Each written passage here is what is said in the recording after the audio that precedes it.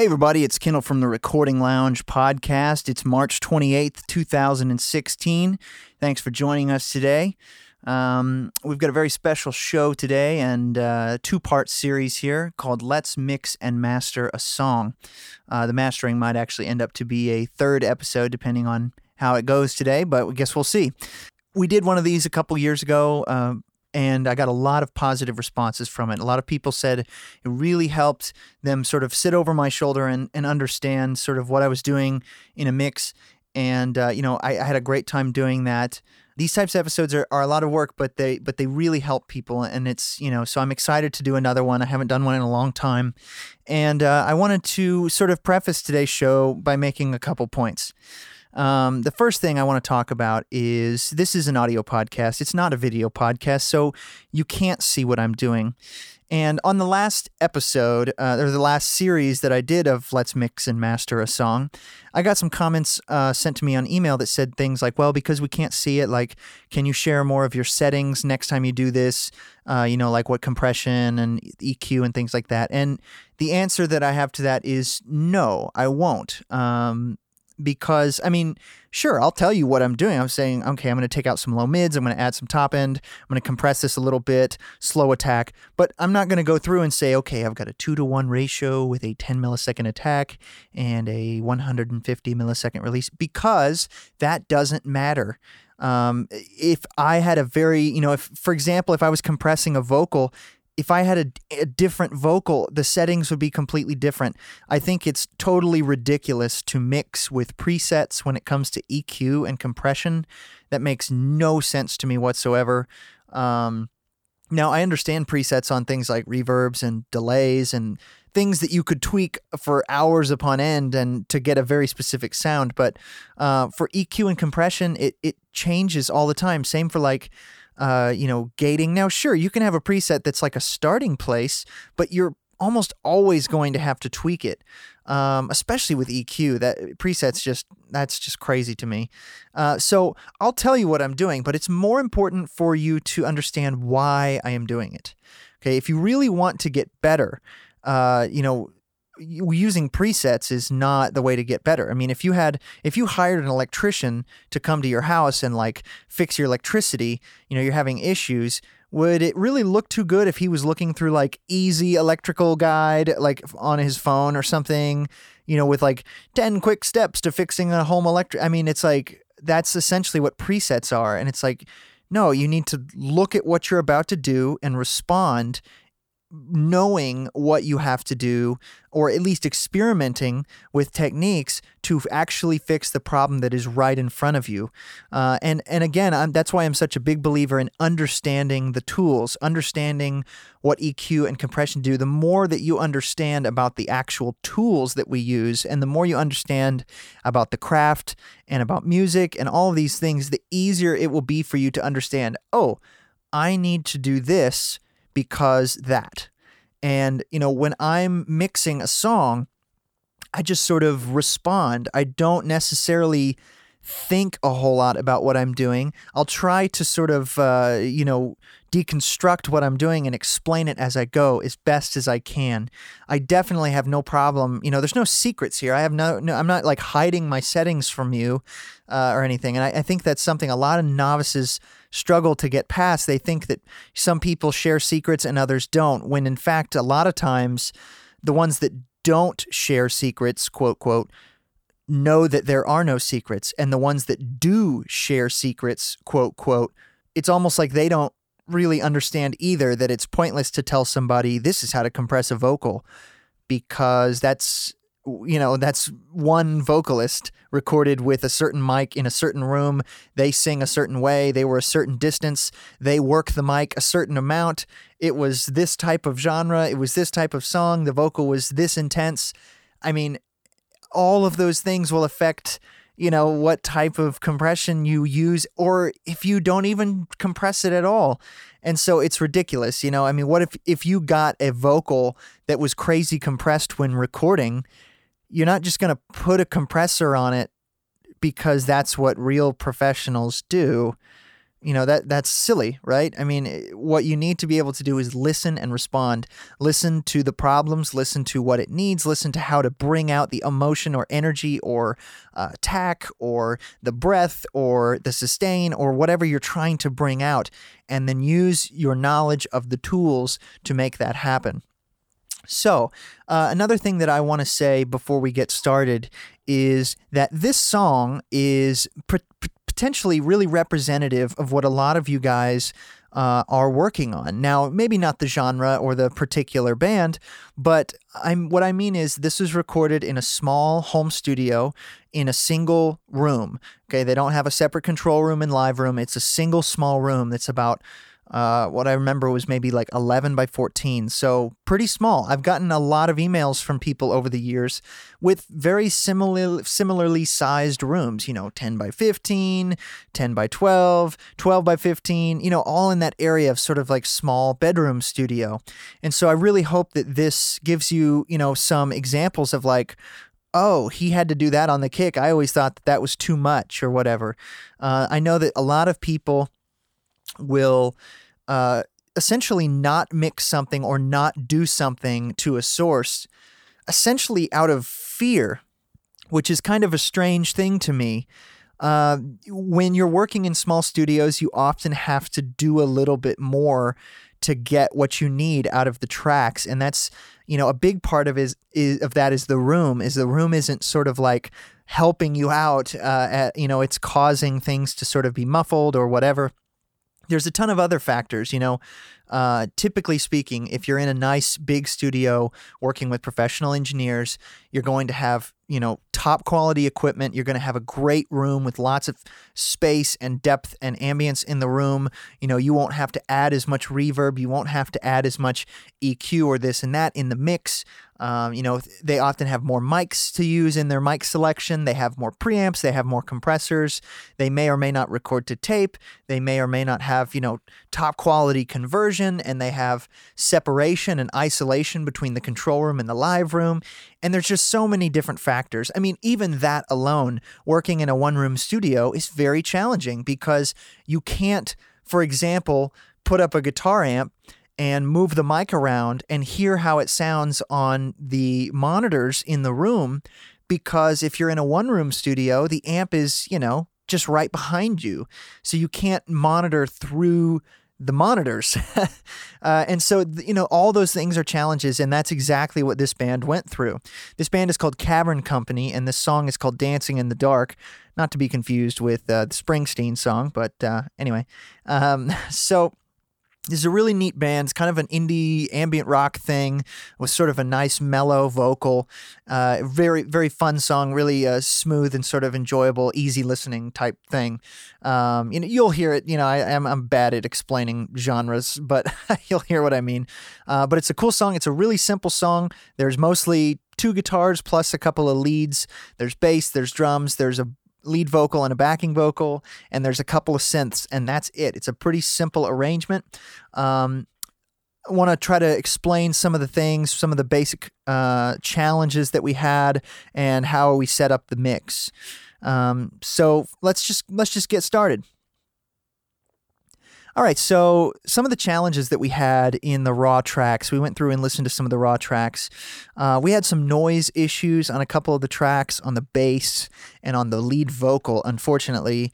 I don't know if it was an electrical problem or some sort of cable issue. And I hope that the guys have fixed it. Guys, if you're out there listening, good luck. I hope you fix that. But regardless, we do have incredible tools available to us today to help clean up these types of things. Now, one more thing that I wanted to preface this by saying is that it's not the job of the mixer to edit, tune, denoise, clean up audio problems in the files. Typically, that is the job of the engineer, the producer, or if they have one, a dedicated editor on the project. However, in this specific situation, and like many of you will probably have to do, working with clients on a local level or things like that, you kind of have to wear multiple hats. And in this situation, that was part of the deal. So I ended up editing and tuning and denoising and things like that. Not the drums. We didn't do anything to the drums, but vocals and bass. So we had some issues on the lead vocal with noise, and same with the backing vocal. And we had some noise issues on the bass, and we had some intonation issues on the bass. And it's going to be kind of like a cooking show where it's kind of like, oh, look, I've already got one here in the oven, where I'm not really going to show you and like make you sit through me tuning a vocal, but I'm going to show you the before and after. So before we get to that, and before I let you hear the sort of the raw, just rough balance, I'm going to also talk about how I set up the session. So I have a template that I use that I've been revising and tweaking over the last 8 years. And it's basically got my buses set up that I usually like, which are, in this case, I've got lead vocal, backing vocal, electric guitars. I usually have an acoustic guitar bus that I, may or may not have. In this case, I deleted it. We don't have any acoustic guitars. I've got a kick bus and snare bus, which I used for this particular session. I'll explain that later. But I have a drum bus, a bass bus, and a synth bus. I usually have a keys bus that I didn't need, so I deleted that. And I had, let's see what else. I think that's it. All of those buses, everything goes to a bus. Okay, everything has a bus. All of those buses then go to 3 other buses. I have an all vocals bus, so the lead vocal and backing vocal bus go to the all vocal bus. I have an all music bus, so all the other buses go to that bus. Man, I've said bus like 1,000 times. So all the other buses, drums, bass, things like that, they all go to the music bus. And then my effects returns, which in my template, I've got about 18 effects. I've got mono reverb, a bright studio, dark studio, those are reverbs, spring reverb, plate reverb, dark plate, et cetera, et cetera. I've got some delays. I've got a doubler.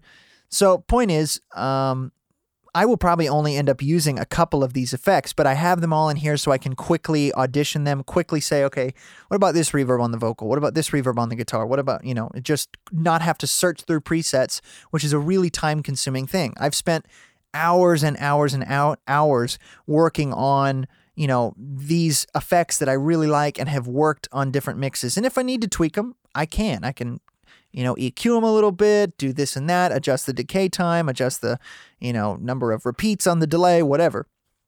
Anyway, all of my effects returns go to one last bus that is called all effects. So I can easily mute all the effects or solo all the effects or whatever. And then those 3 main buses, the vocals, the music, and the effects, go to my master. And that's it. That's how it's set up that way. Now, as you might remember, I've talked about a handful of times, I'm very particular about the way that my session is organized and color-coded. So up top, I always have the lead vocal as track 1, and then I have my backing vocals. I usually put my main instrument after that. In this song, it is electric guitar, but it could be piano, it could be acoustic guitar, it could be, whatever. And then after the main instrument, I usually put the secondary instrument. So, if it's guitar as the main, it's probably piano as the secondary.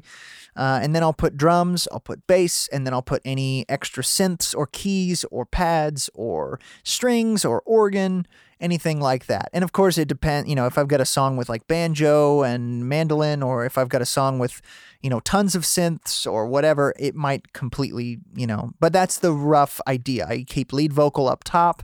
And then I do backings, and then I start to do instruments, drums, bass, etc. I also have everything named accordingly. If there are tracks that say audio 1, or if they have a name that doesn't make sense to me, I'll rename them. If it just says, T, I'm like, okay, what is T? Is that tambourine or is that tom? Then I'll make sure and name it correctly. If something says bass, I might say, if I might even rename that to more specifically like bass DI.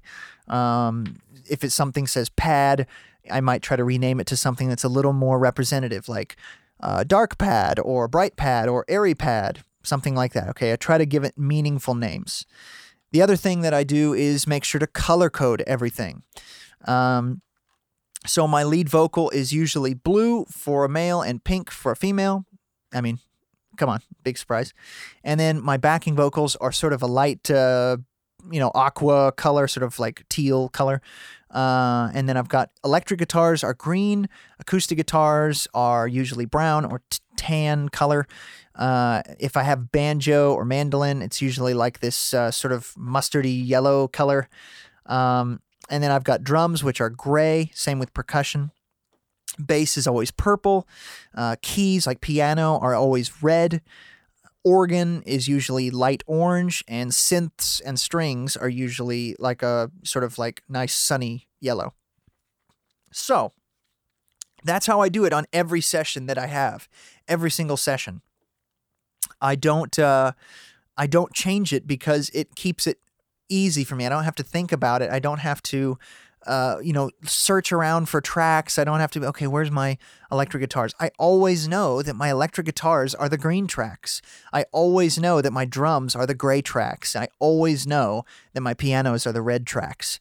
And I don't have to search for it. I don't have to think about it. And it helps keep me quick and creative. And I don't have to search for things. I don't have to read track names so much. So I highly recommend doing that. If you want more information about how to set up your sessions, I actually have a very long video on my YouTube channel.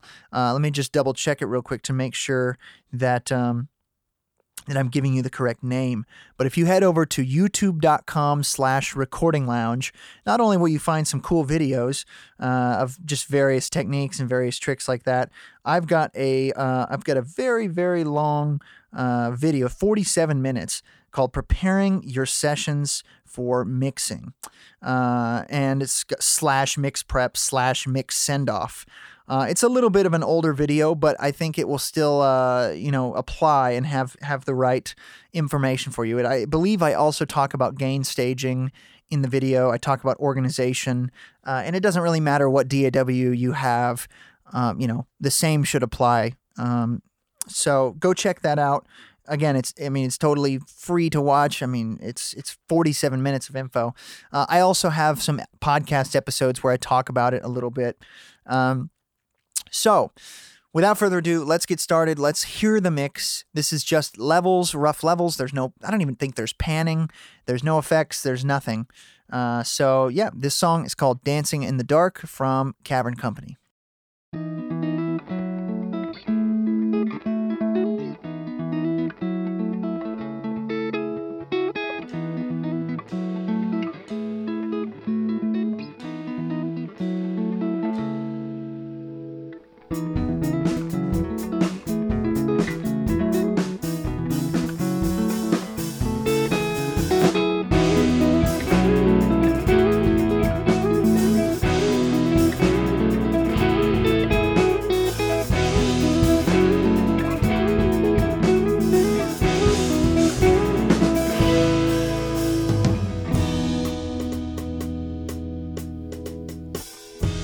Seeps through my window in illuminated veins, a warm touch of yellow making shadows on my face.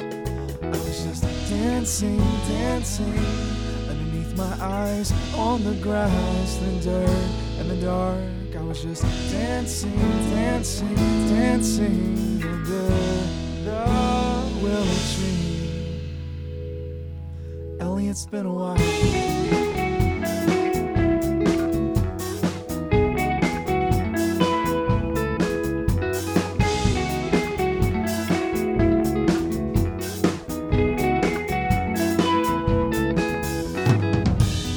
Sheets all too well, and the warmth that's in between, taking me over to the other side, where I truly feel at peace. I was just dancing underneath my eyes on the grass, the dirt and the dark. I was just dancing.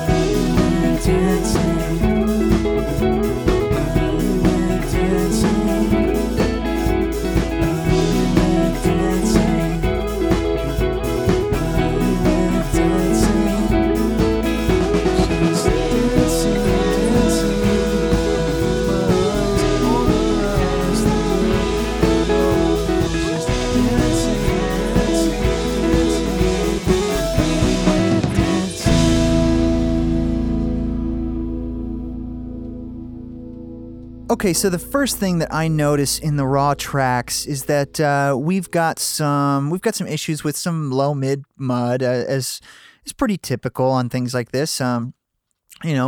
And we'll probably have a little bit of a challenge getting the vocal to stick out because he's kind of a quiet sounding singer.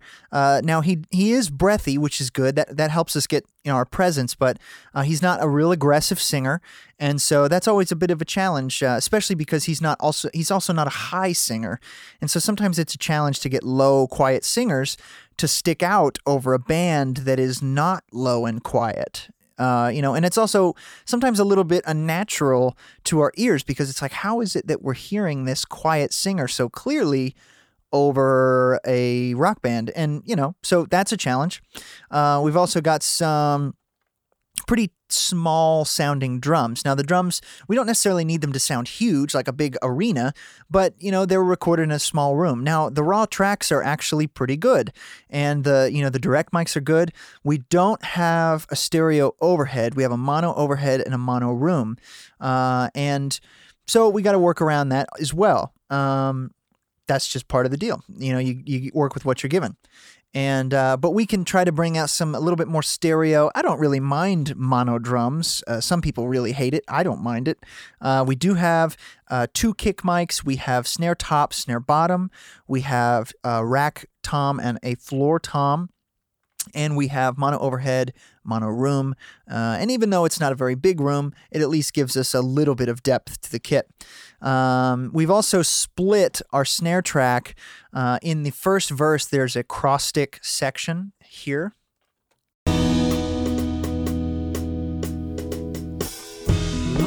So we've actually cut that part out of the snare top track and moved it down to its own track, just for ease of processing. Let's see here. Anything else? We've got a couple of pads. We've got some synths. We've got a little bass sort of synth at the end of the song.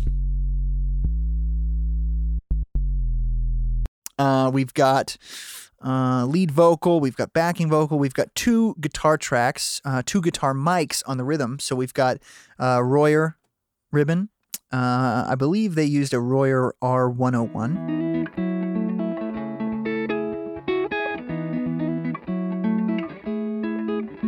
And what I think is a condenser.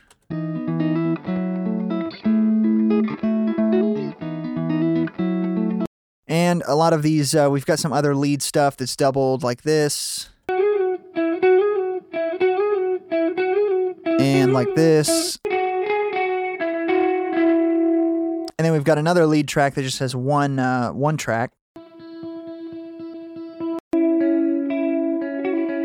It's got some chorus and modulation. We've got a tambourine track. We've got a, let's see. And another thing is that this band gave me quite a bit of liberty on this song. And again, this is one of those situations where on the average situation, this is not something that you want to do without permission. And you might not even ask about it because it's not really the mixer's place to do this type of thing. However, in this situation, it's a little bit different. I just want to clarify that. But we actually have, let's see here. We have a tambourine track that was actually pulled down in that. Okay, and we have a ride loop track that comes in the bridge.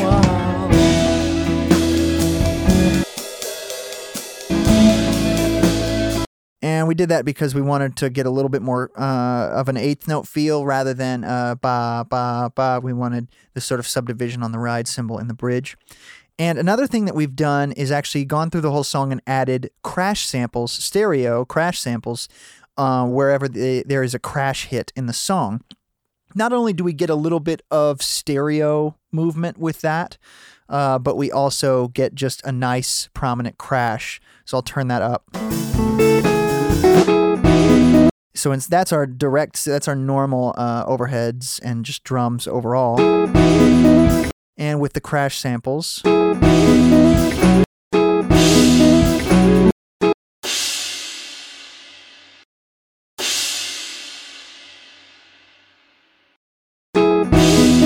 So we get a little bit of stereo going on with that. And we'll talk about some ways that we can get some additional width out of the drums.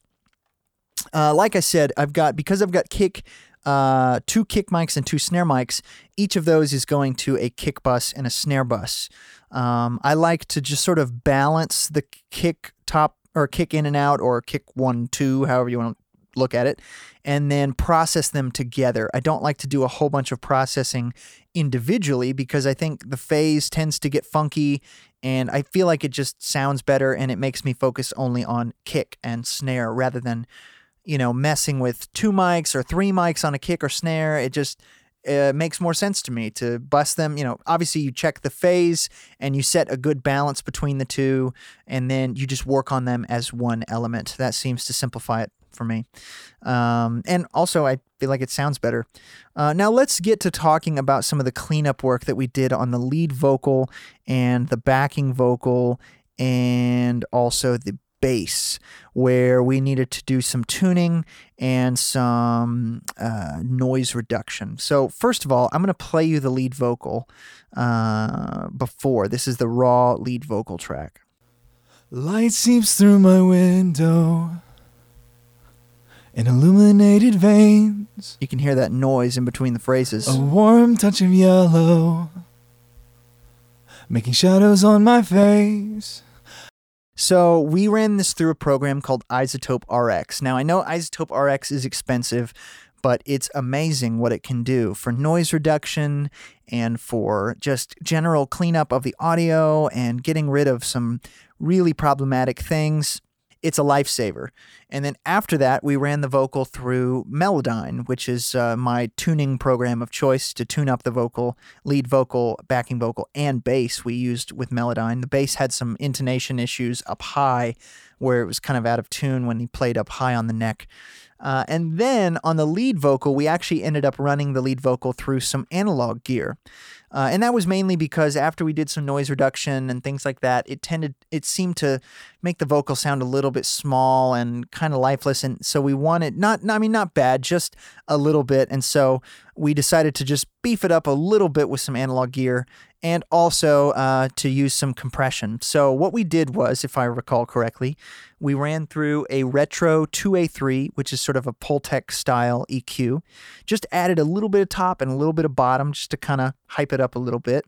And then we ran through a Retro 176 compressor in that order. Now, the compressor wasn't working that hard, maybe a couple dB here and there. And you can hear it when we A-B. It's not a lot of compression.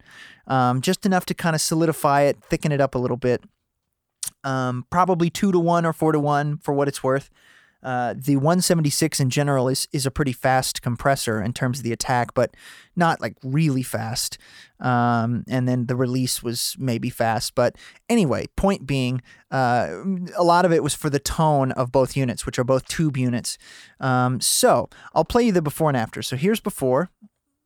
Light seeps through my window in illuminated veins. A warm touch of yellow making shadows on my face. I was just singing. And then the after, I'm going to pull up the other vocal. This is after. Light seeps through my window in illuminated veins. A warm touch of yellow making shadows on my face. I'll A-B between them, and you can really hear the noise reduction, and you can hear it's not a ton of compression that we did. So here's an A-B. Light seeps through my window in illuminated veins. A warm touch of yellow making shadows on my face. I was just dancing, dancing underneath my eyes on the grass, then dirt and the dark. I was just dancing, dancing, dancing under. And it's really not a lot of EQ either. In some ways, it sounds even maybe a little thinner on the bottom, but at least it's more consistent with the compression. And so it kind of just helps solidify that vocal a little bit more. And as you might know from listening to me or even reading my book, I like to start the mix pretty quickly with the vocal and put the vocal in early. I don't like to mix the song and then just slap on the vocal and hope that it sits in the mix. As I say in my book, it's not the job of the vocal to sit in the mix. It's the job of the mix to let the vocal sit. You have to work around the vocal. You have to make sure that stuff is out of the way, and you have to give it a place. You can't just make a mix and then set it on top and hope that it works. It generally sounds kind of disjointed and like you just put it on at the very end of the mix. So that's my recommendation. A lot of people don't do that. They start with the kick drum or whatever, and they go from there, and they can get good mixes that way, but I can't do that. Let's also check out the bass. Now, the backing vocals, let's see here. The backing vocals, we just tuned those up, but I don't seem to have the original vocals. So, long story short, those got tuned up. Now, the bass. The bass, I'll play you before and after on the bass as well. Here we go.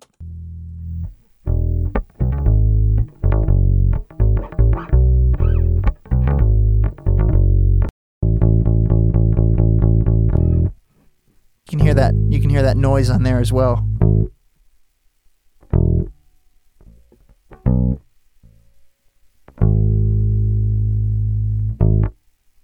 And then this is after.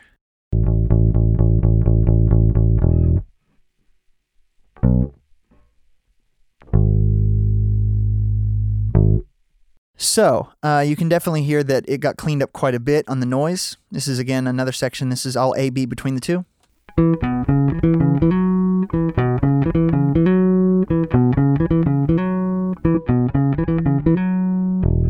And you'll probably be able to hear that those high notes are more in tune because we ran it through Melodyne.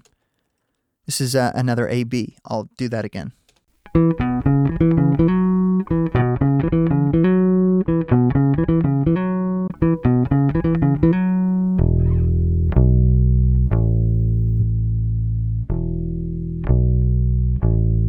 We didn't run through any analog gear on this, but it makes a big difference just running through iZotope RX and then tuning it up with Melodyne. Now, again, in Melodyne, I do it all manually, so yeah, I won't put you through that process. Any of you that have used Melodyne before will know it's kind of a headache waiting to happen sometimes tuning a vocal. Even if the vocal's really good, just sitting there and working note by note can be pretty tedious work.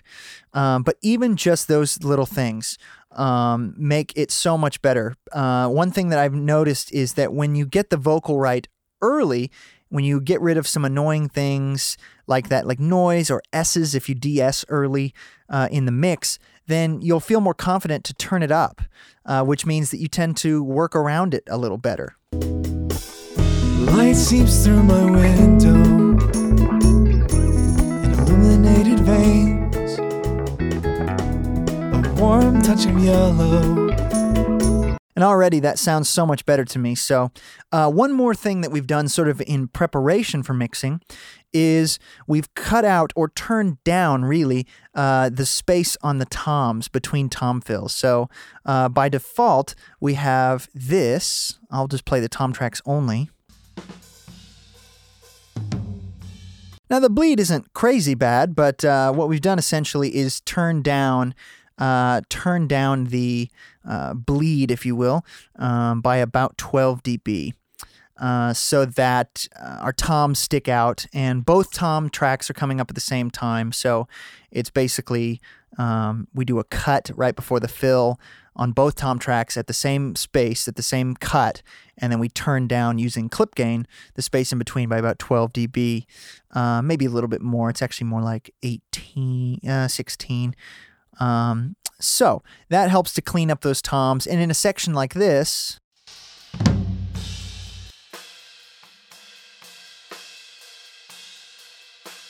we actually left some more of the bleed because we wanted a little bit more stereo in that section. Because again, we're not dealing with a lot of tracks on the drum, so we kind of need as much stereo as we can get. And since the toms will be panned, that helps to kind of get the kit a little bit wider in that section and make the cymbals a little bit washier. This is also the section where we added a ride loop, which we'll probably, maybe we might pan that also. All right, so another thing that I'm going to do is I'm going to take our backing vocal and I'm going to duplicate it onto another track. So here's our backing vocal right now. Dancing, dancing on the grass, the dirt, and the dark. I was just dancing, dancing.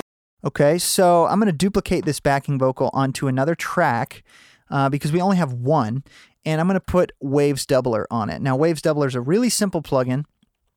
It's basically just a pitch, some pitch oscillation, some detuning, and a little bit of delay. So I'm actually just going to delay this a little bit.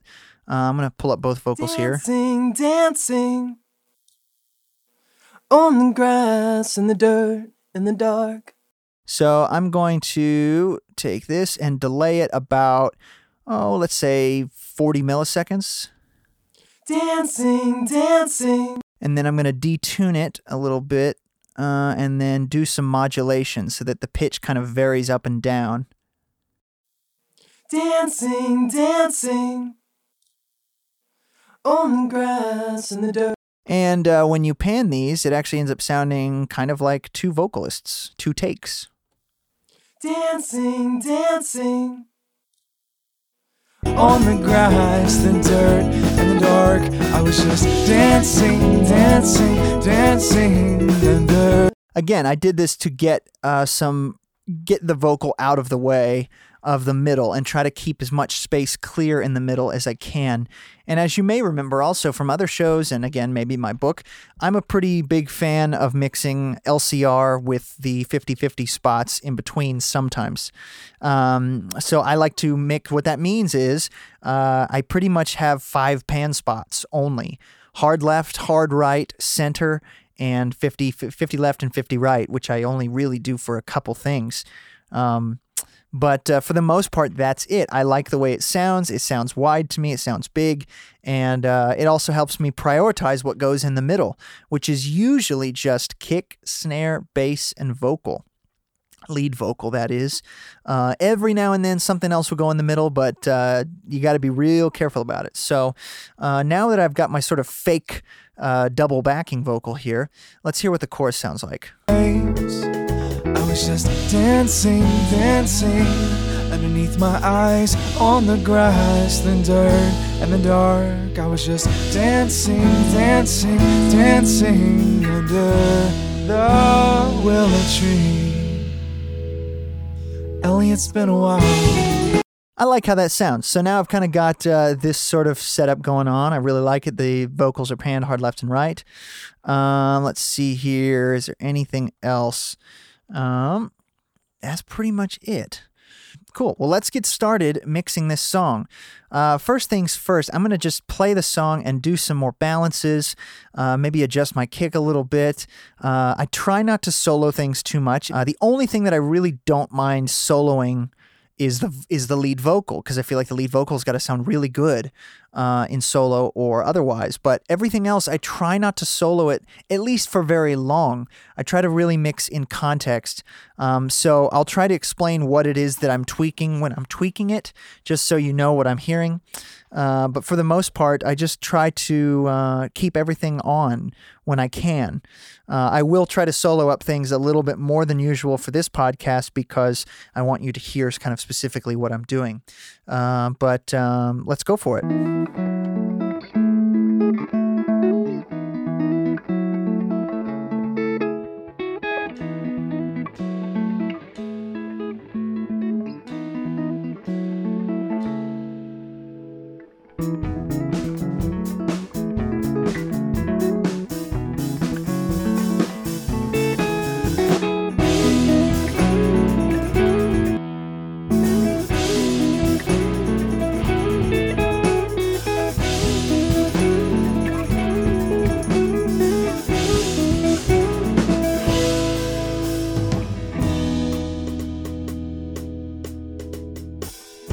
Light seeps through my window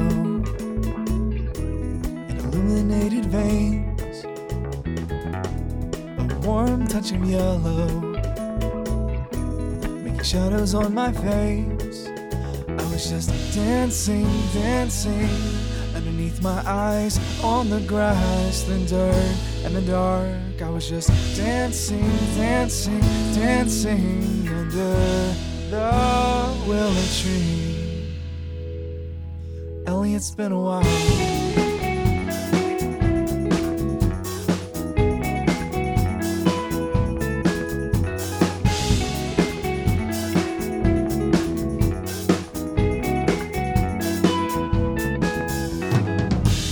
She's all too well, and the warmth that's in between, taking me over to the other side, where I truly feel at peace. I was just dancing, dancing, underneath my eyes, on the grass, the dirt, and the dark. I was just dancing, dancing, dancing under the tree.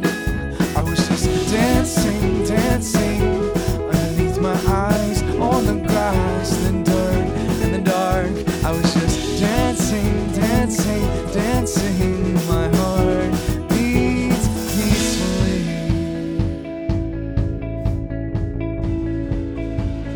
And it's been a while.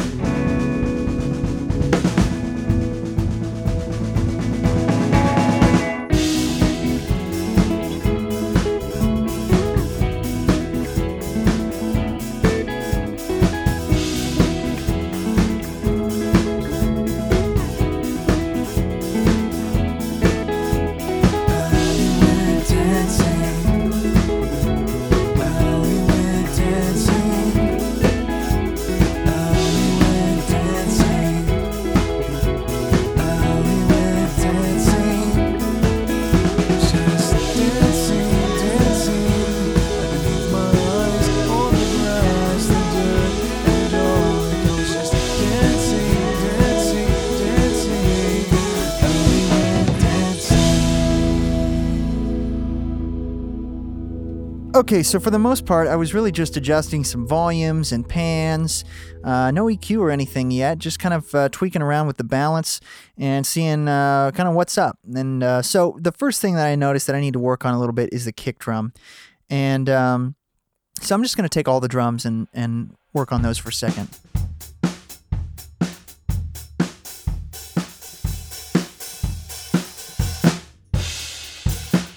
Another thing that I did on that pass was I was flipping the phase or the polarity, really, on the room mic and on the snare bottom and on the kick out. But let's check out that kick by itself. It's kind of...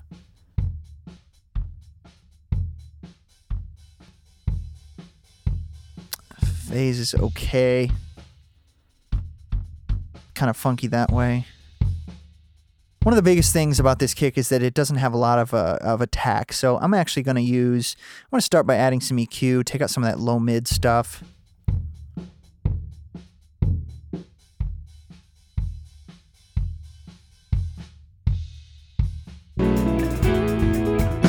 And now I'm going to add a transient designer. Actually, my favorite at the moment is the Native Instruments Transient Master because there's just not a lot of attack on this kick.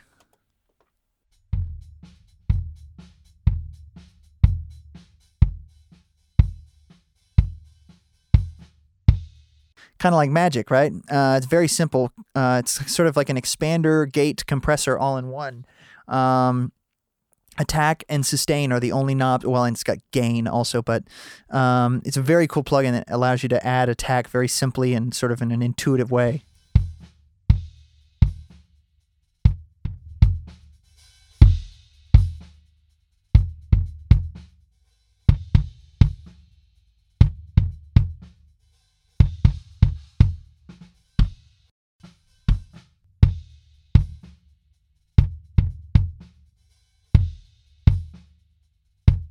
I'm going to put a compressor on here to kind of even it out a little bit. Some of these hits are kind of all over the place. Not too bad, but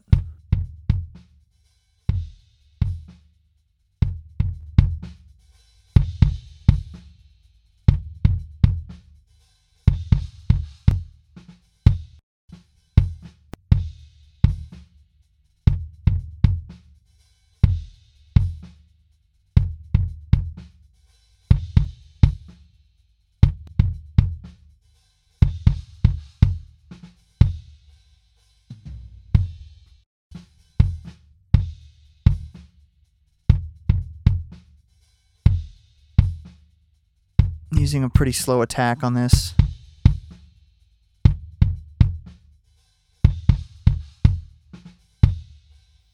I think I'm actually going to go ahead and add a gate also to really kind of control when I want that kick, how long that kick should last. I'm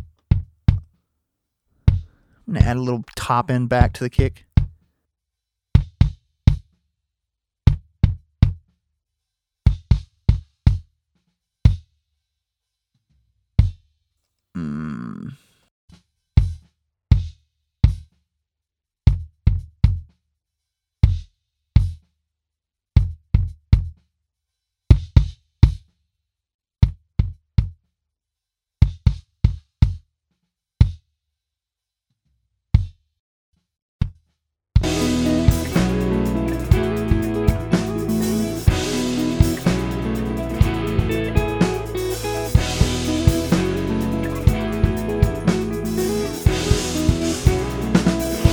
I'm okay with that for now. We'll see. We'll revisit it here in a little bit. But let's check out our snare. It's kind of a similar story. The dry snare tracks actually sound quite good. But I want to get a little bit more snap and a little bit more crispiness on it. Just going to copy this over from the kick. Okay, that's way too much. Let's go back to 0. Really just need a little bit of attack.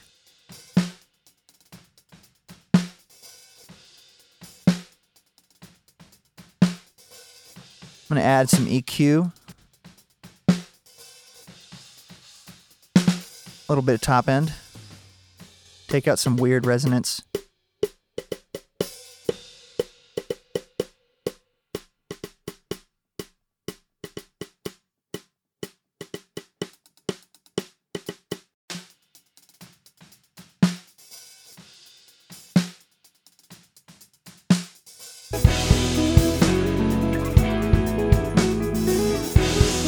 Probably need to flip the phase on the snare bus.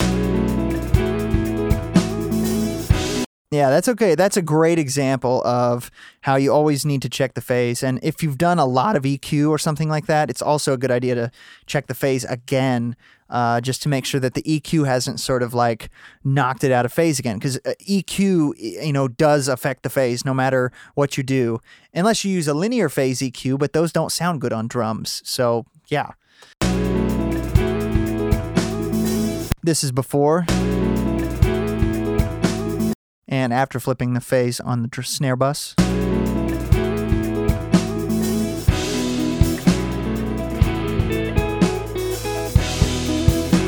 All that low end comes back. I'm going to take a second to just check out my snare one more time.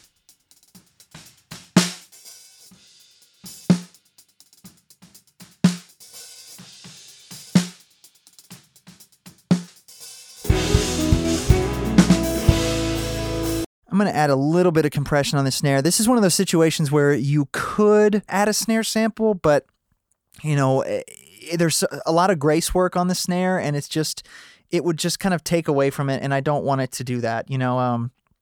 If you're dealing with like less than ideal rooms for recording drums, sometimes samples are the only way you can get out of that. But in this situation, even though it's a small room, it doesn't sound bad. And the drums tracks themselves sound okay. The kick, I might end up sample replacing that, or at least sample supporting. But I don't know. We'll see how it goes. I'd like to not have to if I can. But on the snare, I'm going to add a compressor, a little, kind of tame some of those peaks and even it out a little bit. Let's see here. Let's go to this section.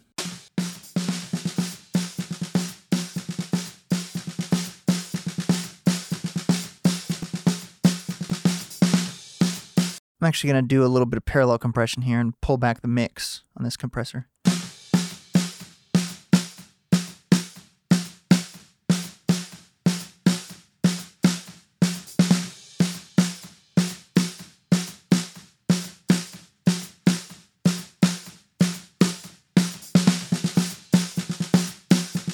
Now you might say, well, if you're adding attack with the transient designer and then you're compressing it, doesn't that sort of negate the effect? Well, I understand why you would say that, but no, it's a little different because the transient designer is expanding, but it's also kind of gating a little bit, and it's kind of doing a couple of things.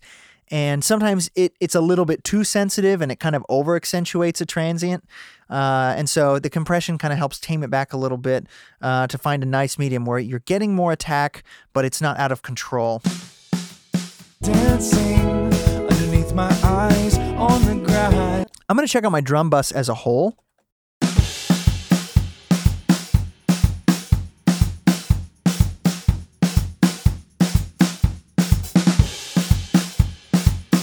There's a little bit something funky going on in the kick. I'm going to check that out again on the EQ.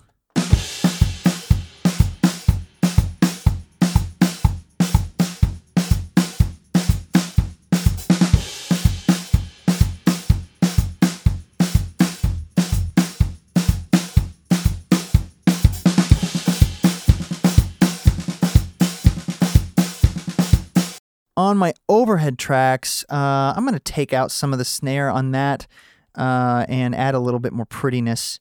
Underneath.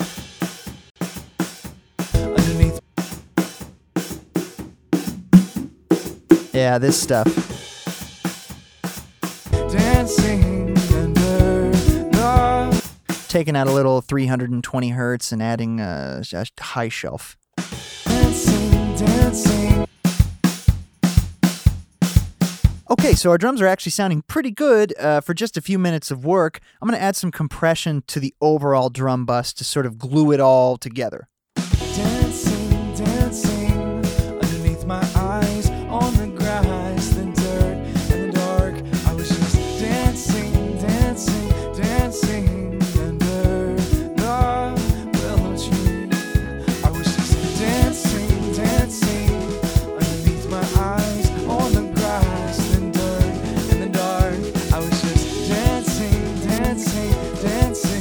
My heart beats peacefully.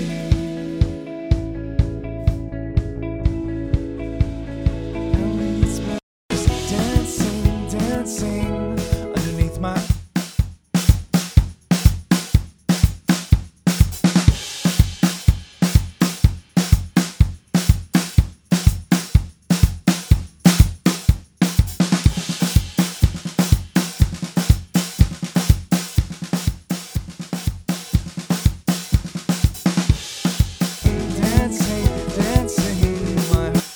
I'm actually going to undo what I did on the overhead tracks now.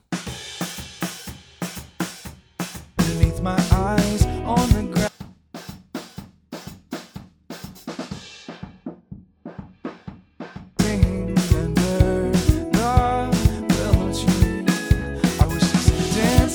Now, I want these drums to sound like they're in a little bit of a bigger room. So actually what I'm going to do is I'm going to duplicate our mono room track onto a stereo track and process that what I call sort of a fake room, which means I'm going to put it on a stereo track. I'm actually going to mute the mono room and just put the mono room file on a stereo track.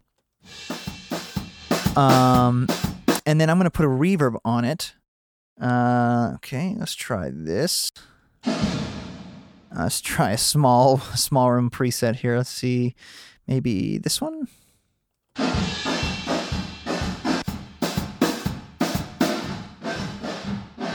It's not bad. Let's make it a little shorter. The modulation down.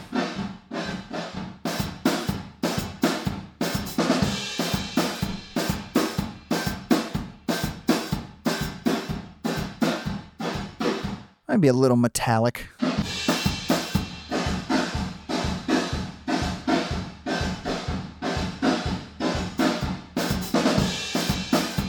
That's not bad. It's a little bit long. It's about 0.7 seconds now. Let's try that. Okay, I'm going to put an EQ actually before the reverb. The reverb plugin I'm putting on here is actually on the track, and that's because I wanted to simulate that I recorded it that way. And so, actually, that they recorded it that way. And so that's actually going into the drum bus, which is being affected by the drum bus compressor, which I like. It's different than putting it as a send. So don't let anyone tell you like, oh, well, reverbs have to be on a send. Now, typically, yes, they are. But in this situation, it actually can help us get a little bit of a larger room sound by putting a reverb on the room mic track and then running that into our drum bus, which has compression on it. So I'm actually going to put an EQ before that plugin. The plugin is set to about 50% wet, so a good amount of reverb. I'm going to EQ out some of that, sort of cardboardy snare.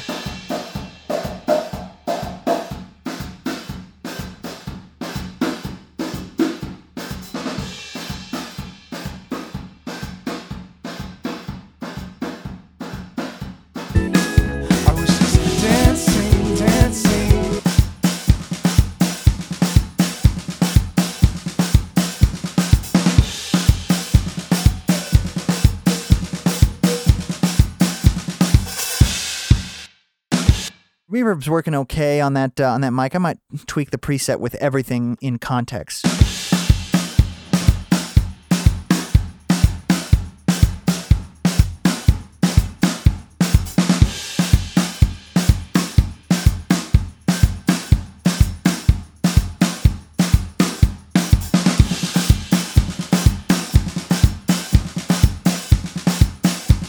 Not bad. Another thing I'm going to do is I'm going to pull up my mono room track again. I'm going to put the reverb on at 100% wet, and then actually no, I take that back. I'm going to put it above.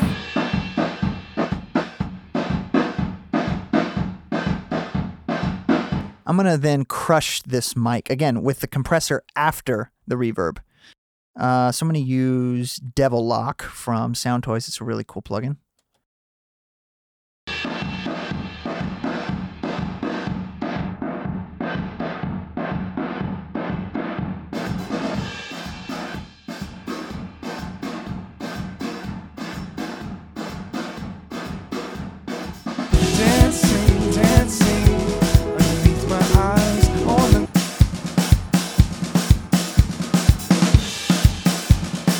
I'm going to turn it down a little bit.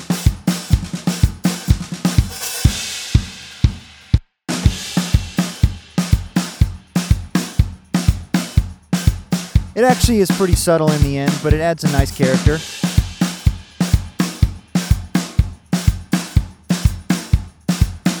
Another thing I'm going to do is I'm going to add some shimmery sort of modulation or something on the overheads. So I duplicated my overheads, again, on a stereo track, okay? And on the overheads, I'm going to actually just, I'm going to high pass this all the way up.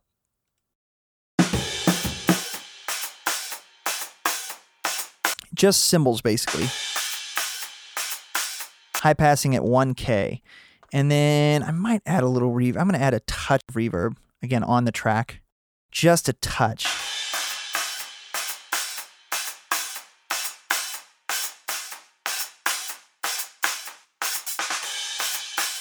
Just a touch of reverb. And then I'm going to put, let's see, which one? Micro Shift. Micro Shift would be a good one. This is Soundtoys Micro Shift. Waves Doubler would also work. There's a lot of plugins that do this. It's just kind of like pitch modulation and delay.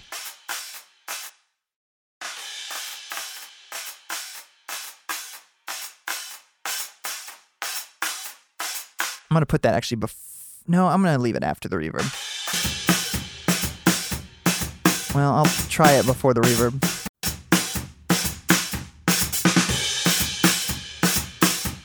I like it a little better before the reverb. So in order, I've got an EQ filtering out all the bottom end. I've got Micro Shift, and then I've got Valhalla Room, which is one of my favorite reverb plugins. Adding a little tiny bit of room ambience.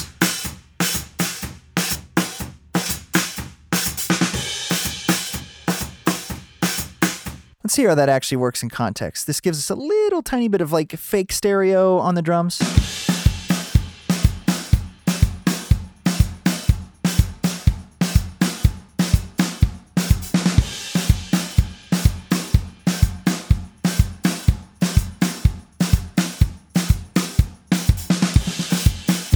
going to tweak my drum bus compressor.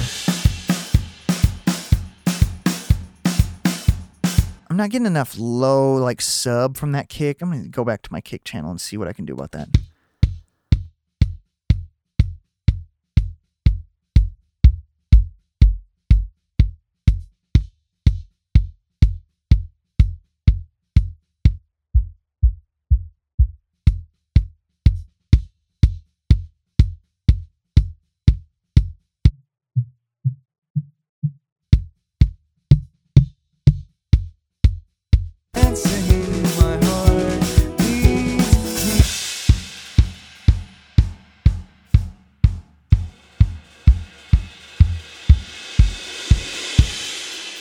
I'm actually going to pull out a little top end on our overheads now that I've got some dancing underneath my eyes on the grass, then dancing underneath my eyes on the grass, then dirt and the dark. I was just dancing under the willow tree.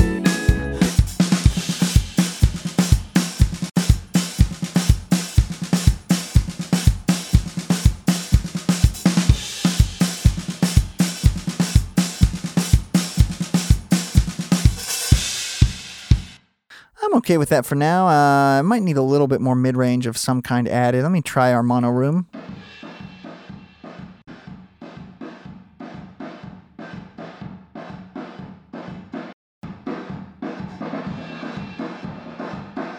Underneath my eyes on the grass and dirt in the dark, I was just dancing. It's working pretty well in context overall.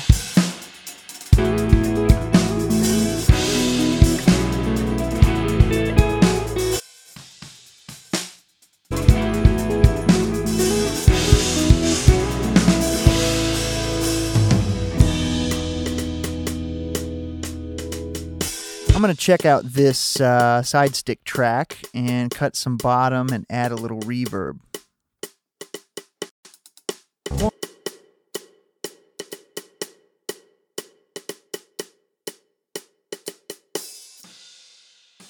This is actually on a send, not on the track. Illuminated veins, a warm touch of yellow, making shadows on my face. I was just dancing underneath my eyes on the grass, the dirt and the dark. I was just dancing the willow tree.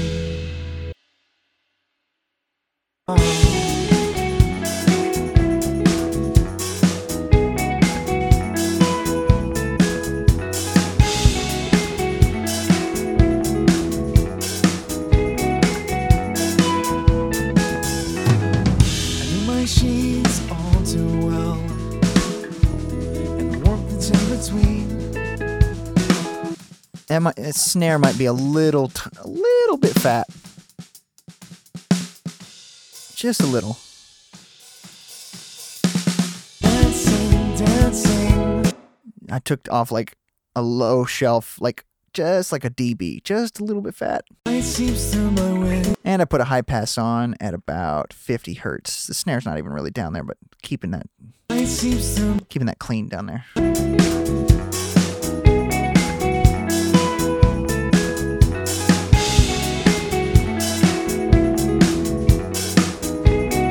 So I'm really happy with the way the drums are sounding. I'm going to play you that section of the song with the original drums and then with the drums as they currently are.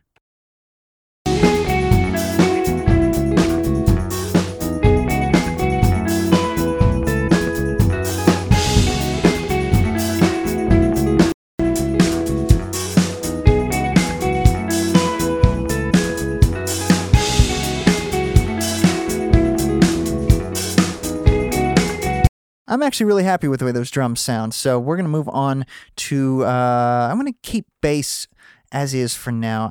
I'm going to go on to the guitars. I like the way that this Royer ribbon mic sounds, or if it wasn't the 101, then, even if the tracks are named incorrectly, I like the way that this mic sounds better. So here we go. This is a really dynamic performance, so I'm going to put a compressor on. I could automate it, but I don't really want to. So I'm going to use a compressor. And I think the compressor will add a cool tone to it. I'm going to let's try this one. Let's see, I'm using the LA3, the Waves LA3.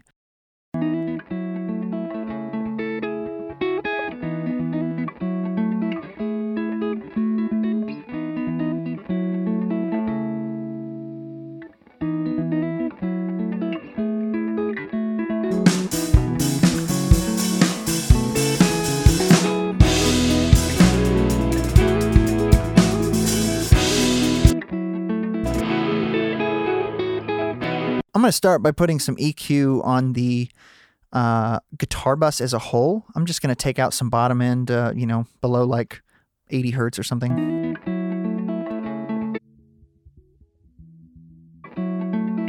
Maybe add a little bit of top end to the whole bus.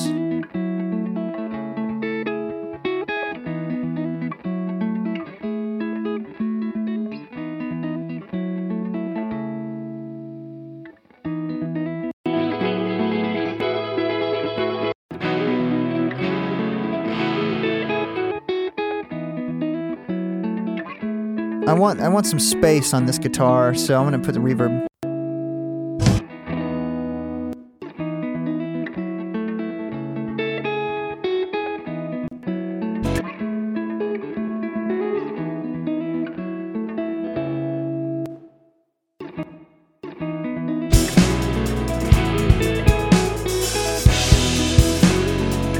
I'm going to use a multi-band compressor on that main electric, because I like how it's kind of dark, but I want to keep those low mids tame when he goes to different registers.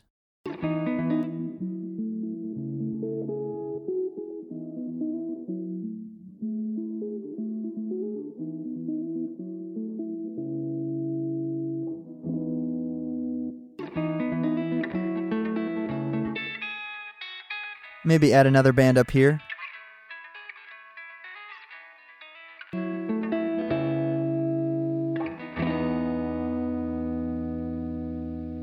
Sometimes it's hard to control dynamic performances like this. Faded veins, a warm touch of yellow. I like how it's working in the track. Shadows on my face. I was just dancing underneath my eyes on the grass, the dirt. Let's pan these.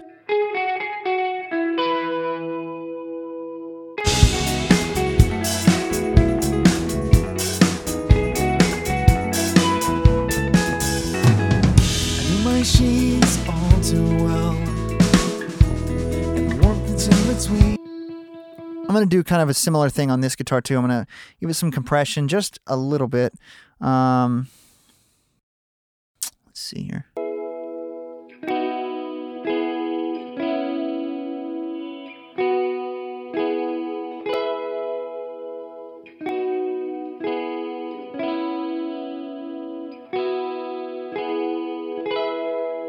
Maybe a little bit extra top end.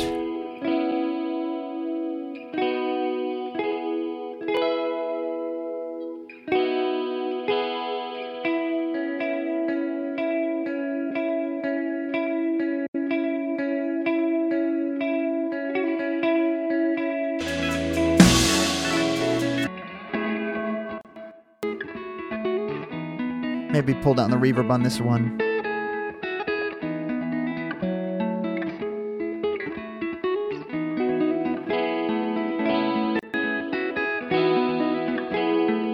Put some reverb on the other one.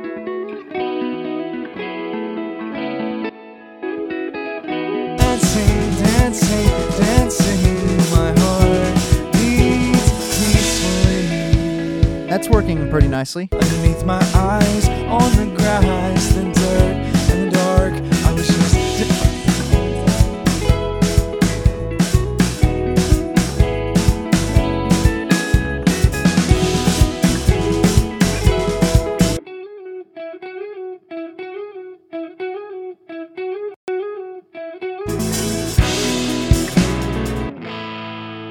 I'm going to work on these guitars a little bit. These quickly, just take out some...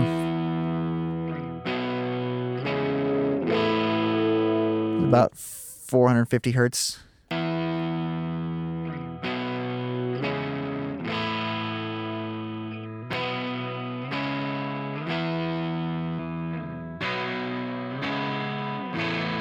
That one doesn't really need it.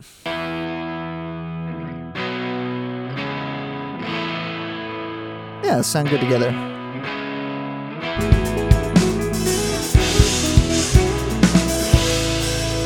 It might be a little bit bitey.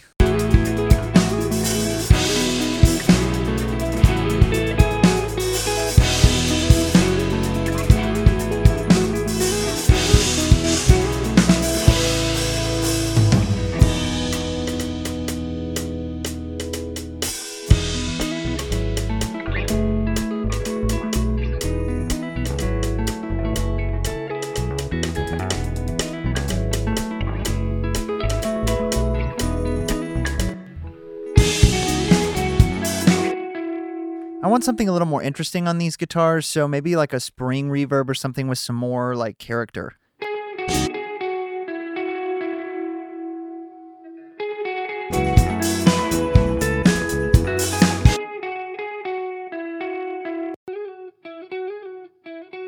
I might add some chorus to this other one just to give it something, I don't know, to separate it a little more.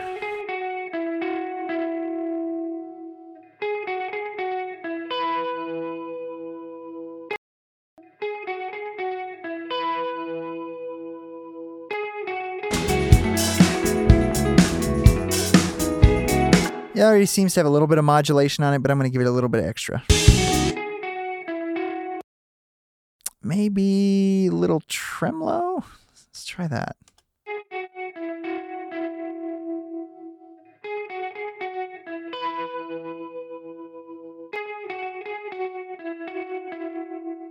Maybe instead of chorus and tremolo, I need to just put on vibrato. That might be a nice combination.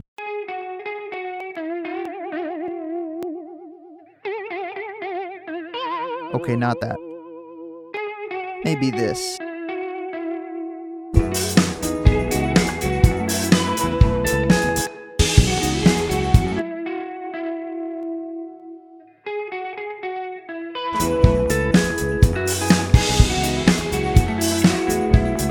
Very subtle in the end. It comes across almost inaudible, but it adds a little bit of sort of movement and depth on that other lead electric there. I'm also adding a reverb on that one as well. I'm going to add a different reverb. I'm going to add my Bright Studio Reverb.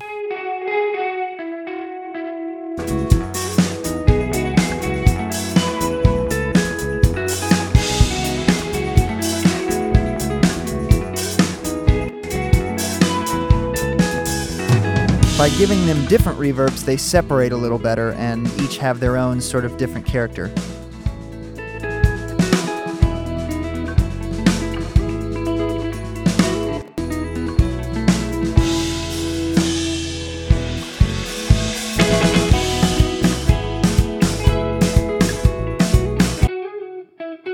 I'm going to add something weird on this one. I'm going to add just a touch of filtering. Filter Freak.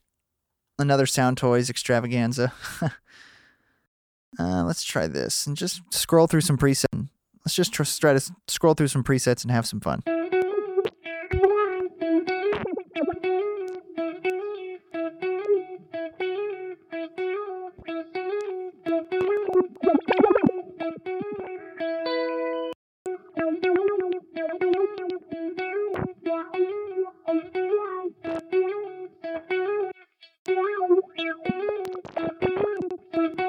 I want it to be triggered. Let's try.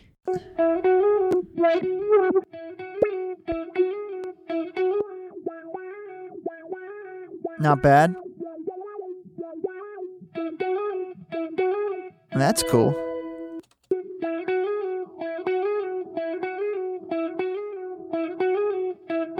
Adjust it a little bit.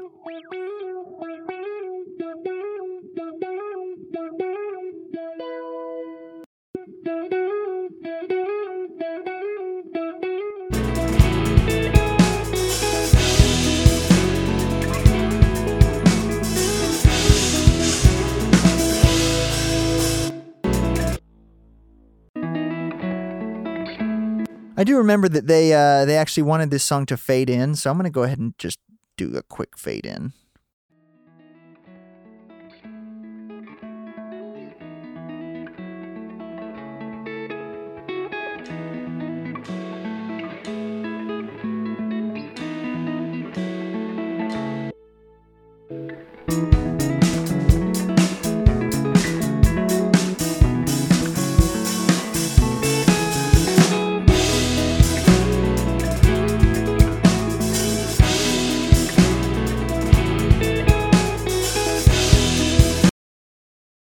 All right, I'm going to check out the bass now. Put the vocal back in. And, eyes on the grass, then dirt and the dark. I was just dancing, dancing, dancing. Underneath my eyes on the grass, then dirt and the dark. I was just dancing. Okay, so I'm going to try to get rid of some of the clackiness on the bass. Underneath my I'm going to use a de-esser. De-essers, even though they claim to be for sibilants and S's, actually work really well for lots of things. They're really just high frequency, upper mid frequency compressors. So that's a little too far.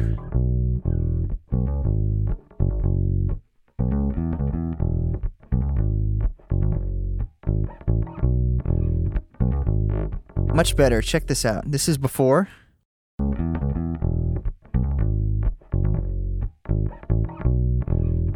After.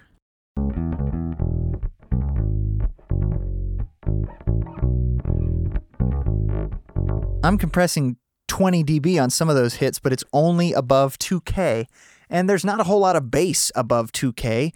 It's mostly just finger noise. This is what you're actually compressing.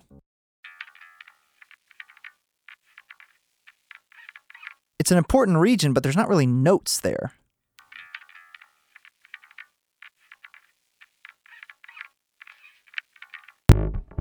Okay, and I'm going to just compress the bass overall to get it a little bit thicker and kind of more consistent. I'm also going to use, I'm going to try Slate tape machines on the bass to kind of give it a little bit of warmth. Let's see, Slate. There you are. I'm going to try this first.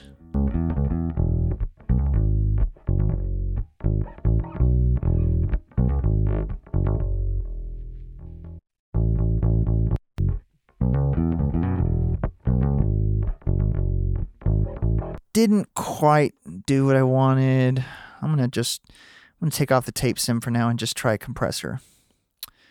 Let's try this.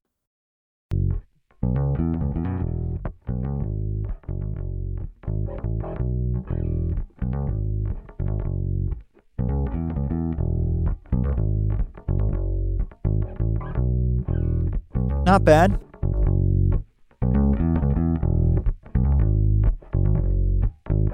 Let's hear it in context. in the dark, I was just dancing, dancing, dancing under the willow tree. I was just dancing, dancing. I like what that's done, but now I feel like my top end's kind of gone. I know that I just de-essed, but it's different. It's like I need something to help cut through the mix. I'm actually going to duplicate the bass. I'm going to take off our de-esser and compressor, and I'm going to add an amp simulator. Now, this is just a bass DI, so I'm going to add an amp simulator to get a little bit of harmonic content in there. So let's try just the stock VST bass amp. This is with Innuendo.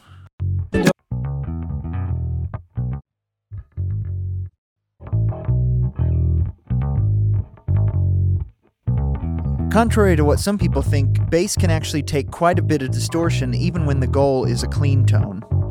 That extra harmonic content helps it stick out in the mix.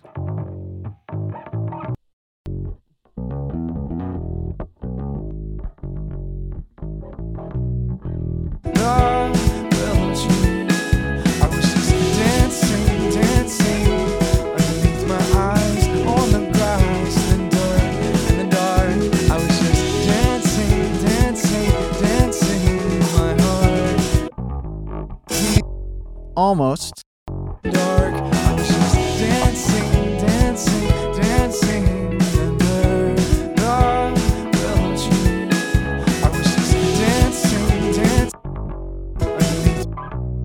add a little EQ to this. Dancing, dancing, my heart beats peacefully.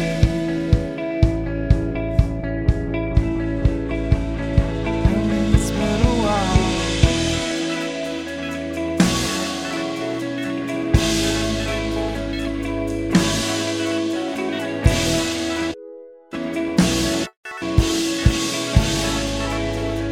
And it's been a while. It's been a while.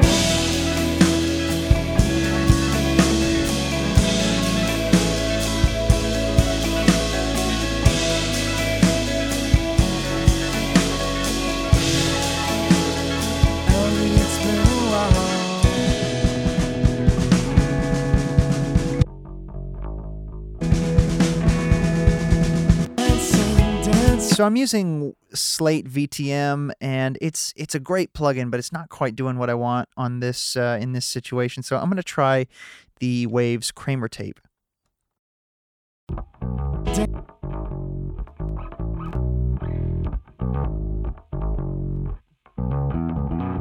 Dancing, dancing under the willow tree.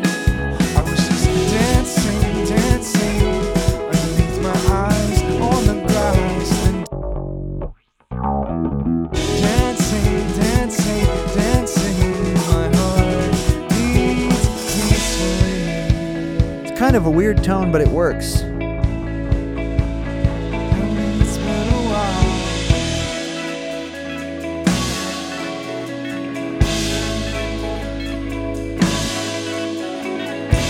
Okay, that's not too bad. We might come revisit that. I want to check out some of these synths. There's nothing really that's airy. All these are kind of dark.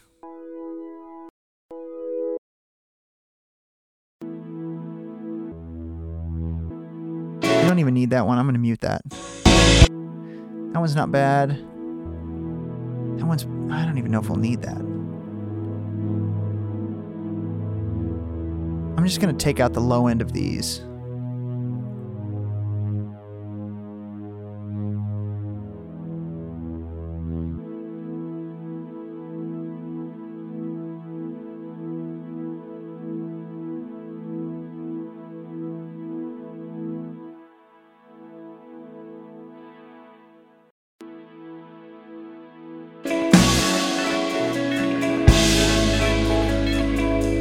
Actually, what I'm going to do is I'm going to duplicate this guy.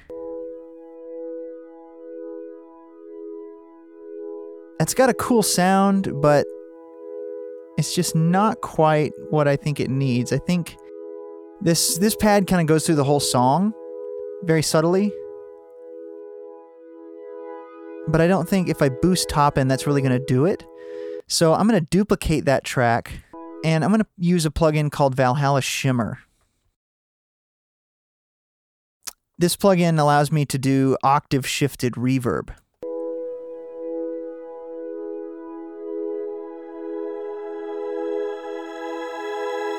That's what I'm missing.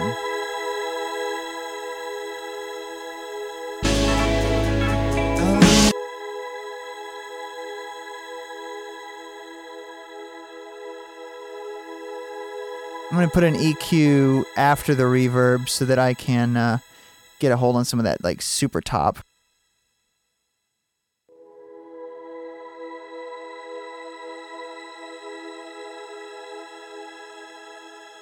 And then let's see how it works in context.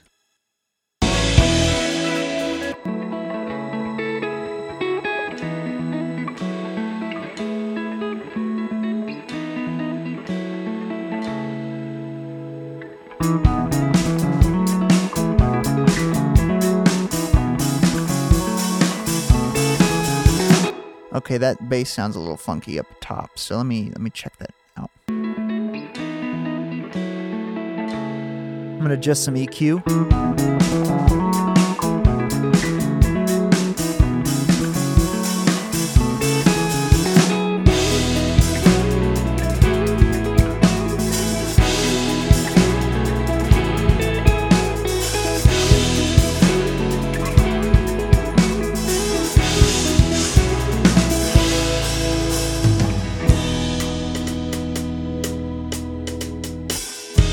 Light seeps through my window. Okay, so I'm just kind of tweaking things here and there as they come to me. You know, if I feel something needs something, I'm just going for it. I'm just following my gut, feeling it out. I'm not doing anything like super drastic or like, you know, just, hey, the bass sounds a little funky there. Hey, the snare needs a little this. Hey, the guitar needs a little reverb. I'm going to go back to the vocal now and try to make the vocal sound a little more compelling. Light seeps through my window in illuminated veins. I'm going to start by de-essing this as well. A warm yellow, making shadows on my face. I was just dancing, dancing underneath my eyes on the grass, then dirt, dark. Maybe a little compression. Dancing, dancing, dancing under the willow tree. Light seeps through my window in illuminated veins. A warm touch. I'm going to try to give him a little bit more warmth and fatness, but also some air on the really high air, like 14K. Light seeps through my window in illuminated veins. A warm touch of yellow. Might be a little too fat. Making shadows on my face. I was just dancing, dancing underneath my eyes on the grass, then dirt and the dark. I was just dancing, dancing, dancing under the willow tree. Ellie, it's been a while. My sheets all too well, and the warmth that's in between, taking me over to the other. I added another de-esser on the lead vocal after the compression and EQ. I'm going to check out a multi-band compressor to help contain some of those low notes, the sort of weird thuddiness on the vocal. On the grass, then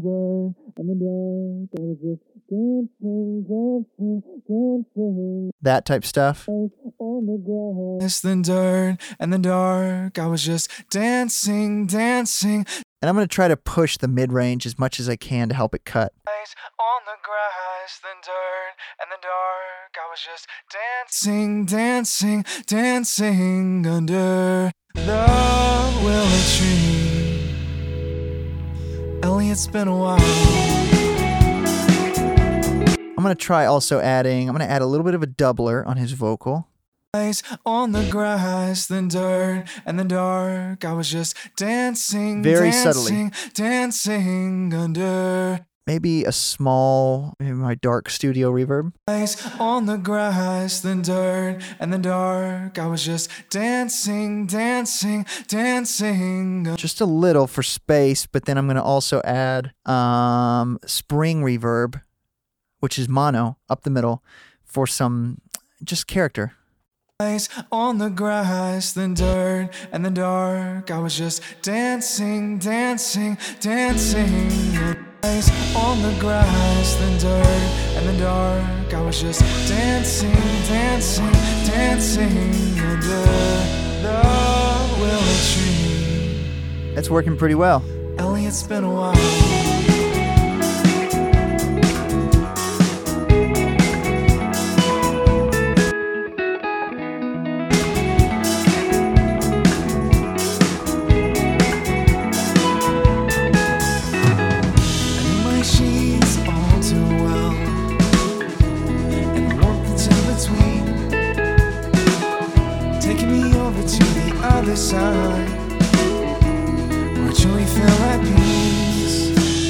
The vocal will definitely need automation to make sure that every word is heard. I'm going to give the backing vocals a little bit more help here. Dancing, dancing on the grass and the dirt. I'm going to take out some top end on these backing vocals. I want most of the top and breathiness to come from the lead vocal.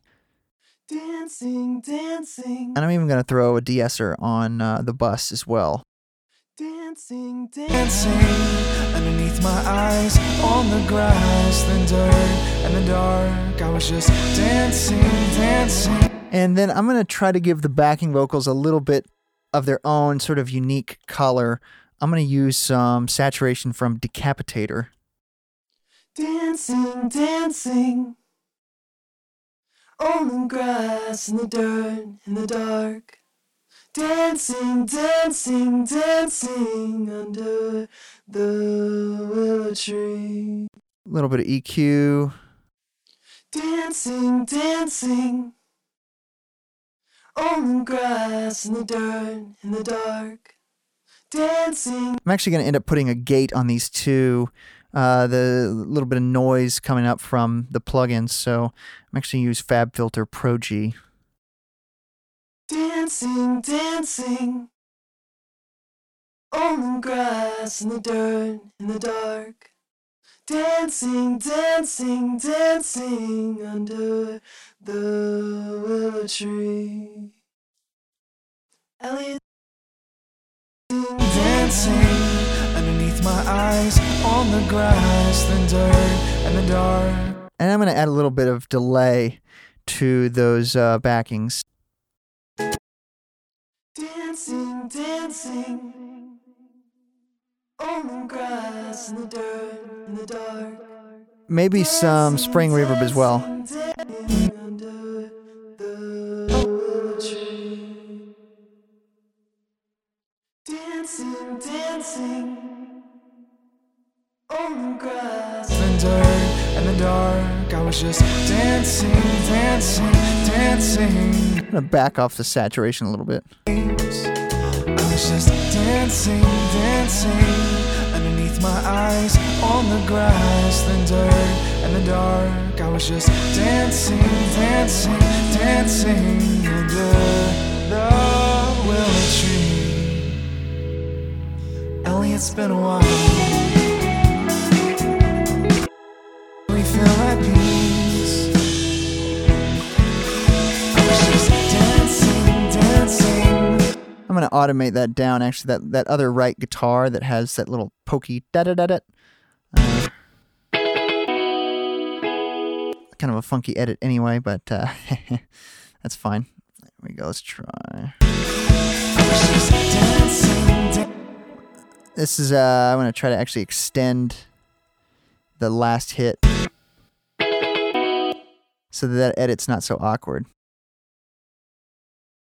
I'm going to use some little time stretching here.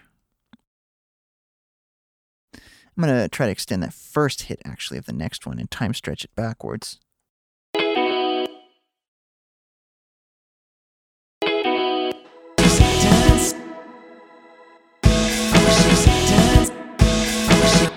Maybe just shove the whole thing backwards just a little bit. Yeah,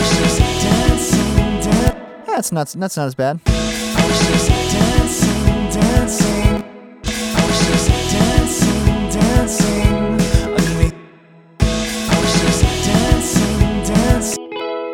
I'm going to add a little bit of delay to this guitar too. I feel like it needs a little something special. Maybe like 8th note tape, like real dark delay.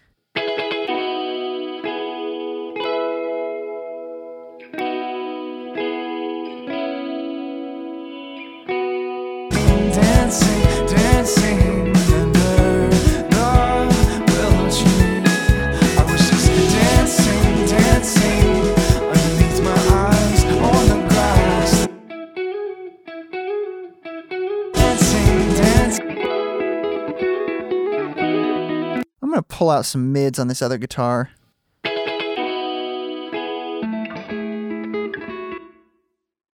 Where is it? It's not that one. It's this one.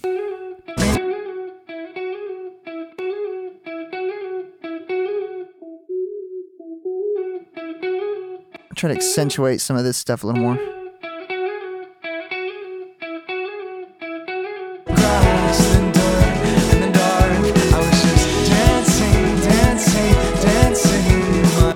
I'm going to use a little compression on those guitars as well.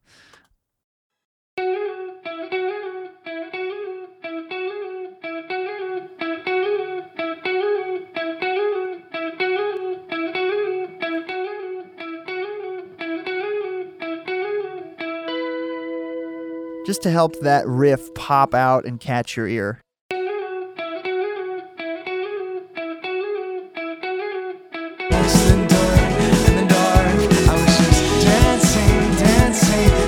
Make them poke out just a little bit. It's kind of a slow attack, fast release type thing. Not a ton of compression, just to kind of give them snappy a little bit. A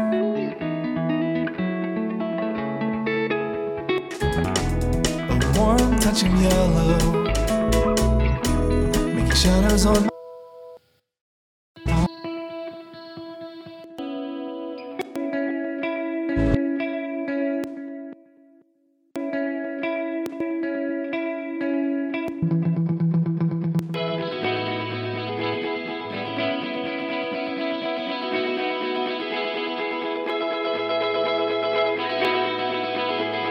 A little bit extra EQ on this guitar. Rather than doing a high shelf, I pulled that more down to a mid shelf. So it's actually just kind of a tilt.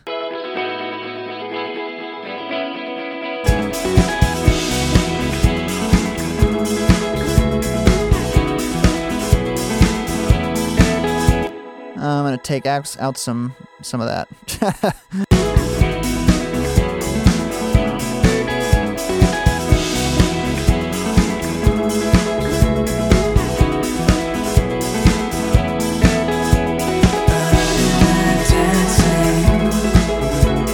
I like that vocal a lot. It's popping through nicely.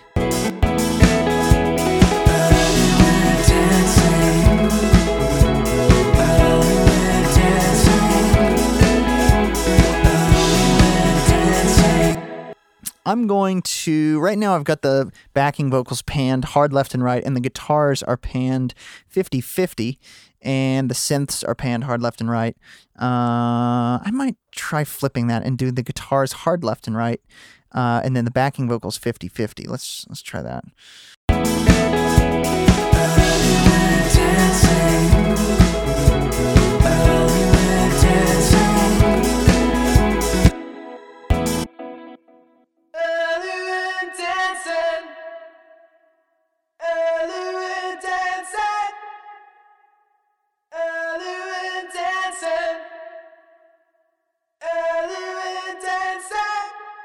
Here, I'm going to pull back the distortion just a little bit. I want the delay to go. I'm going to use a different delay here. Let's try this one.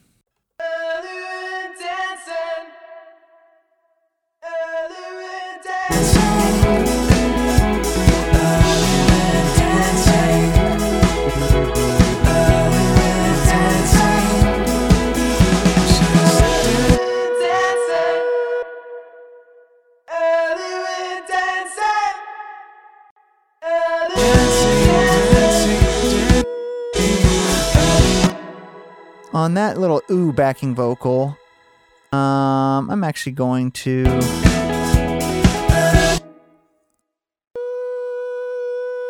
I'm just going to drown that in reverb. It's okay, but I think it's more of just sort of like I'm not considering it a lead. I'm considering it more of a backing. I'm going to just drown that in reverb. Let's try this.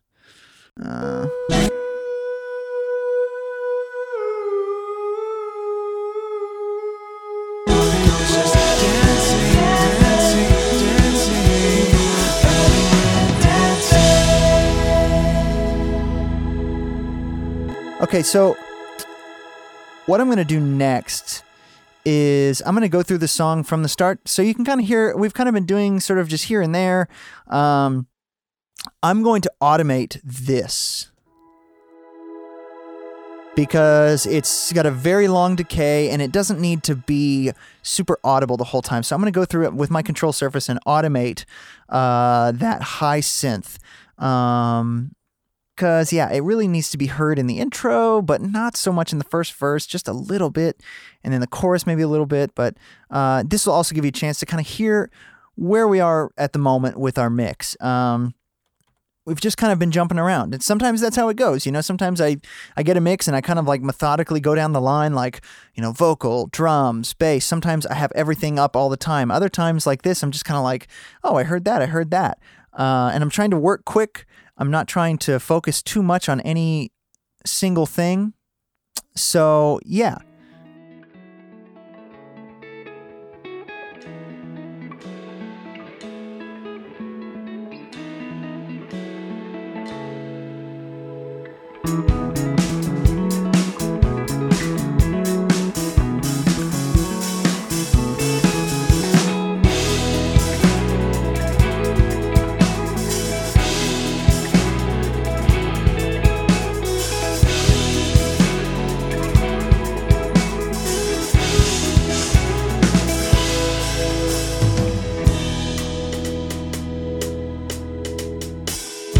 Light seeps through my window in illuminated veins, a warm touch of yellow making shadows on my face. I was just dancing, dancing underneath my eyes on the grass, the dirt and the dark. I was just dancing, dancing, dancing under the willow tree. Ellie, it's been a while.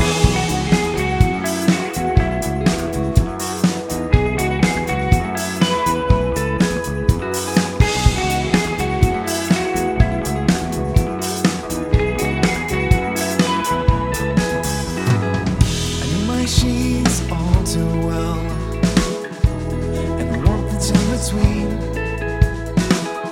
taking me over to the other side, where I truly feel at peace. I was just dancing, dancing underneath my eyes on the grass, the dirt. I turned those drums down a little bit. I need to go back and punch in where I was automating that thing that was going okay. I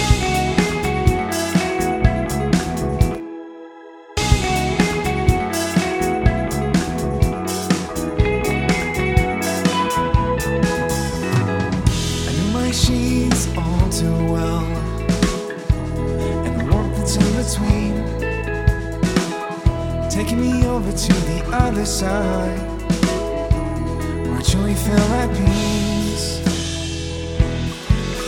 I was just dancing, dancing underneath my eyes on the grass, the dirt and the dark. I was just dancing, dancing, dancing under the willow tree.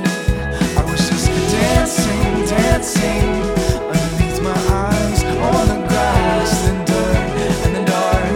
I was just dancing, dancing, dancing. My heart beats peacefully. Pull it down and then push it back up, the synth, the little high synth. Ellie, it's been a while.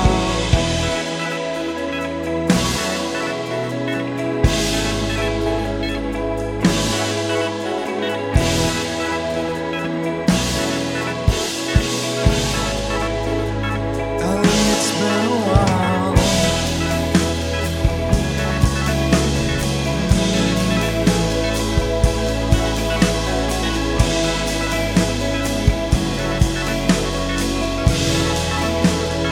Ellie, it's been a while.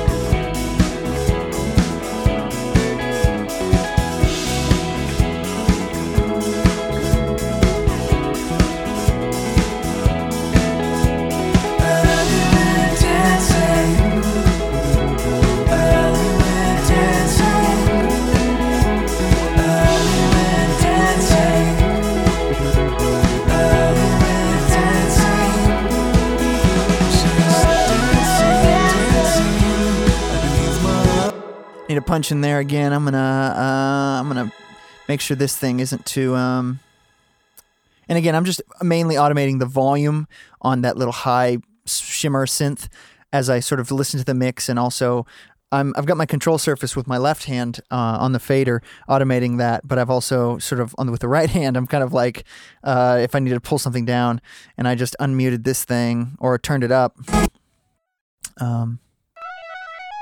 But I need to pull that down.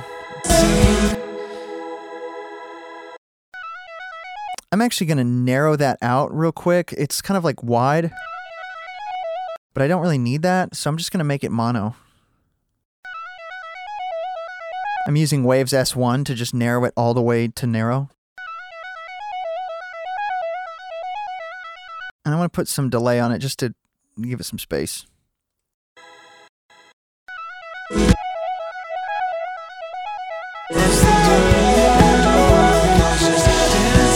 Maybe. Whew, man, that's why I'm automating that synth, because it's so long, or that high shimmer thing. I'm gonna give it a little bit of width and maybe a lot of delay.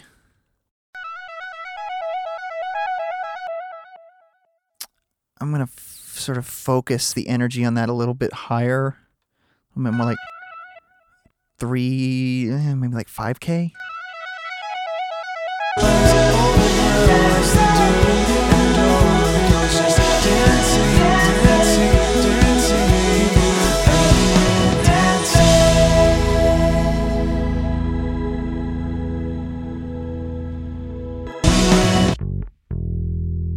That is the wrong note. Forgot about that. We replaced it with these notes.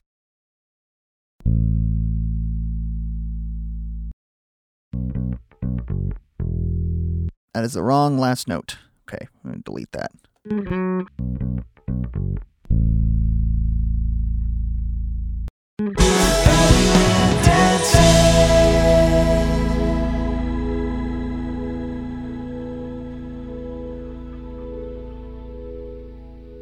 I'm not a big fan of that synth.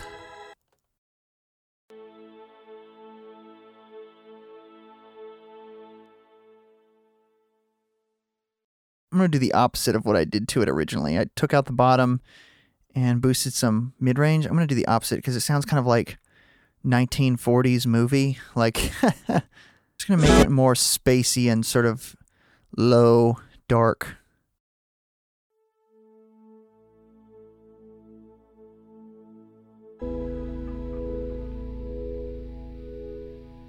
That seems to play a little bit better with the high shimmer thing. Let me finish automating the volume on that.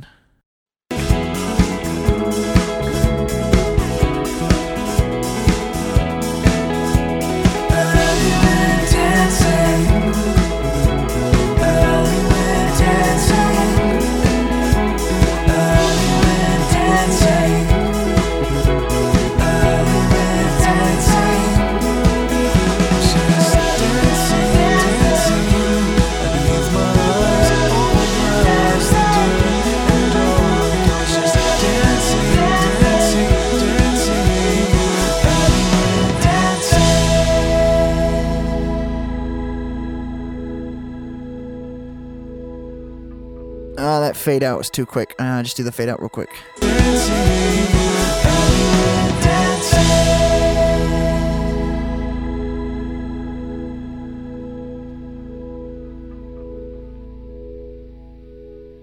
It's not bad. I need to fade out those guitars a little sooner. They got some noise issues on there.